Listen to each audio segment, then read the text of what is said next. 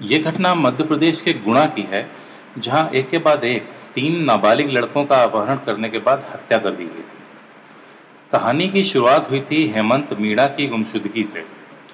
बात 25 मई की है, जब हेमंत अपने घर से 40,000 रुपये लेकर एक सेकेंड हैंड बाइक खरीदने के लिए निकला था और फिर गायब हो गया। शुरू के 10 दिन तक पुलिस इस गुमशुदगी की गुत्थी को सुलझाने में लगी रही, मगर कुछ भी हाथ नहीं आया और 28 को इसकी जली हुई लाश पुलिस ने बरामद की। इसकी लाश मिलने से पहले हेमंत के 2 और दोस्त ऋतिक और लोकेश भी गायब हुए, जिनकी लाश भी पुलिस को 27 मई और 29 मई को मिली।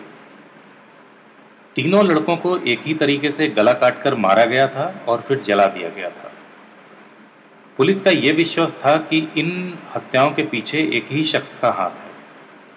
हेमंत के पिता सिंचाई विभाग में अधीक्षक के तौर पर काम करते हैं। इनको हेमंत के अपहरण के बाद हेमंत की फिरौती का भी एक फोन आया था।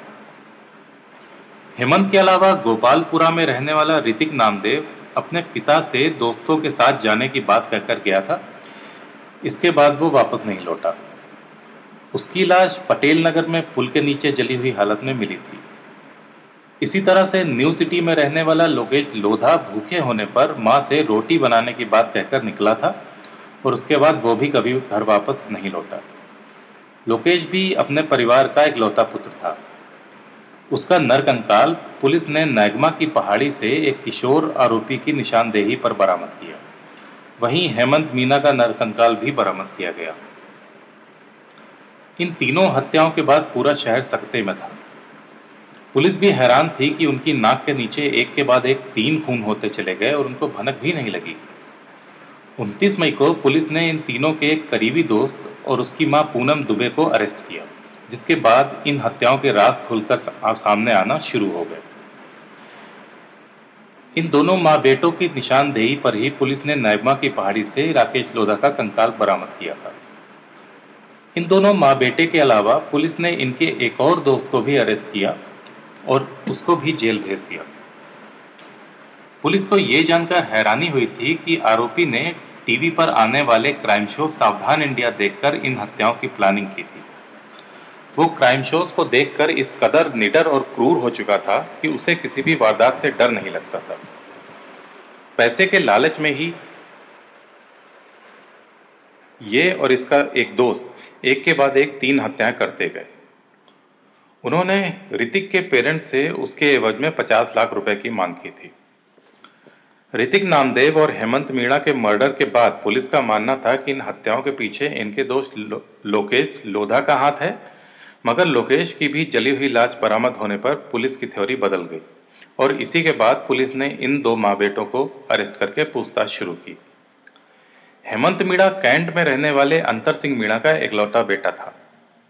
18 मई को वो अपने पिता से 40,000 रुपये लेकर एक सेकेंड हैंड बाइक खरीदने निकला था, मगर वापस लौटकर नहीं आया। पुलिस का कहना है कि पूनम दुबे एक आपराधिक तत्वों के लोगों में संपर्क में रहने वाली औरत है। उसके घर पर अक्सर युवकों की टोली बैठकर शराब और सिगरेट पीते रहते हैं। दुबे कॉलोनी में एक मंदिर की जमीन पर कब्जा करने के दौरान भी ये चर्चाओं में आ चुकी है, लेकिन वो इसमें कामयाब नहीं हो पाई थी। पीड़ित पक्ष ने अब ये मांग उठाई है कि महिला के मोबाइल कॉल की डिटेल छानी जाए तो कई सारे हाई प्रोफाइल लोगों से उसके संपर्क उजागर होंगे। हेमंत का घर और मुख्य आरोपी का घर कैंटोनमेंट में आसपास ही था और हेमंत को आखिरी बार इसी के साथ देखा गया था, जिसकी वजह से पुलिस के शक की पहली वजह ये दोनों माँ बेटे ही थे। उस दिन इन सारे दोस्तों का एक साथ मिलना हुआ था और इसी समय हेमंत 40,000 रुपये लेकर बाइक खरीदने जा रहा था। पैसे की लालच में बाकी चारों ने हेमंत की गला दबाकर हत्या कर दी और फिर उसकी लाश पर पेट्रोल डालकर उसको जला दिया। हेमंत को मारने के बाद किडनैपिंग की कॉल करना भी एक चालाकी थी। इस शातिर को पता था कि फिरौती मांगने पर वो डायरेक्टली पुलिस के थ्रू फंस सकता है, फिर भी उसने हेमंत के ही फोन से उसके पिता को इंदौर से कॉल करवाई, जो कि गुणा से करीब 200 किलोमीटर दूर था। ऐसा उसने इसलिए किया था जिससे कि पुलिस की जांच इंदौर की तरफ घूम जाए। पुलिस जांच और पूछताछ के बाद ऋतिक, जो कि हेमंत की हत्या में साझेदार था, कुछ घबराने लगा था। और पुलिस के सामने सारी पोल ना खोल दे, इस डर से उसको भी हेमंत की तरह ही मार दिया गया और इसी वजह से लोकेश की भी हत्या कर दी गई। ये अपने तीसरे दोस्त की भी हत्या करने वाला था, मगर इससे पहले ही पुलिस ने इसको धर दबोचा। आरोपी की मां उसके पिता से सालों पहले अलग हो गई थी और कैंटोनमेंट में इसके साथ अकेली रहती थी। उसके बयान के अनुसार उसे उसके बेटे द्वारा की गई इन हत्याओं की कोई भी जानकारी नहीं थी।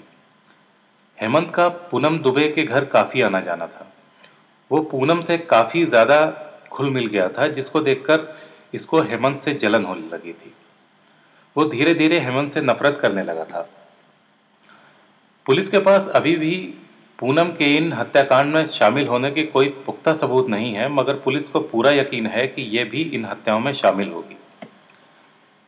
हेमंत के पिता अंतर सिंह का कहना है कि उनका बेटा बहुत दिन से एक बाइक खरीदने की जिद कर रहा था।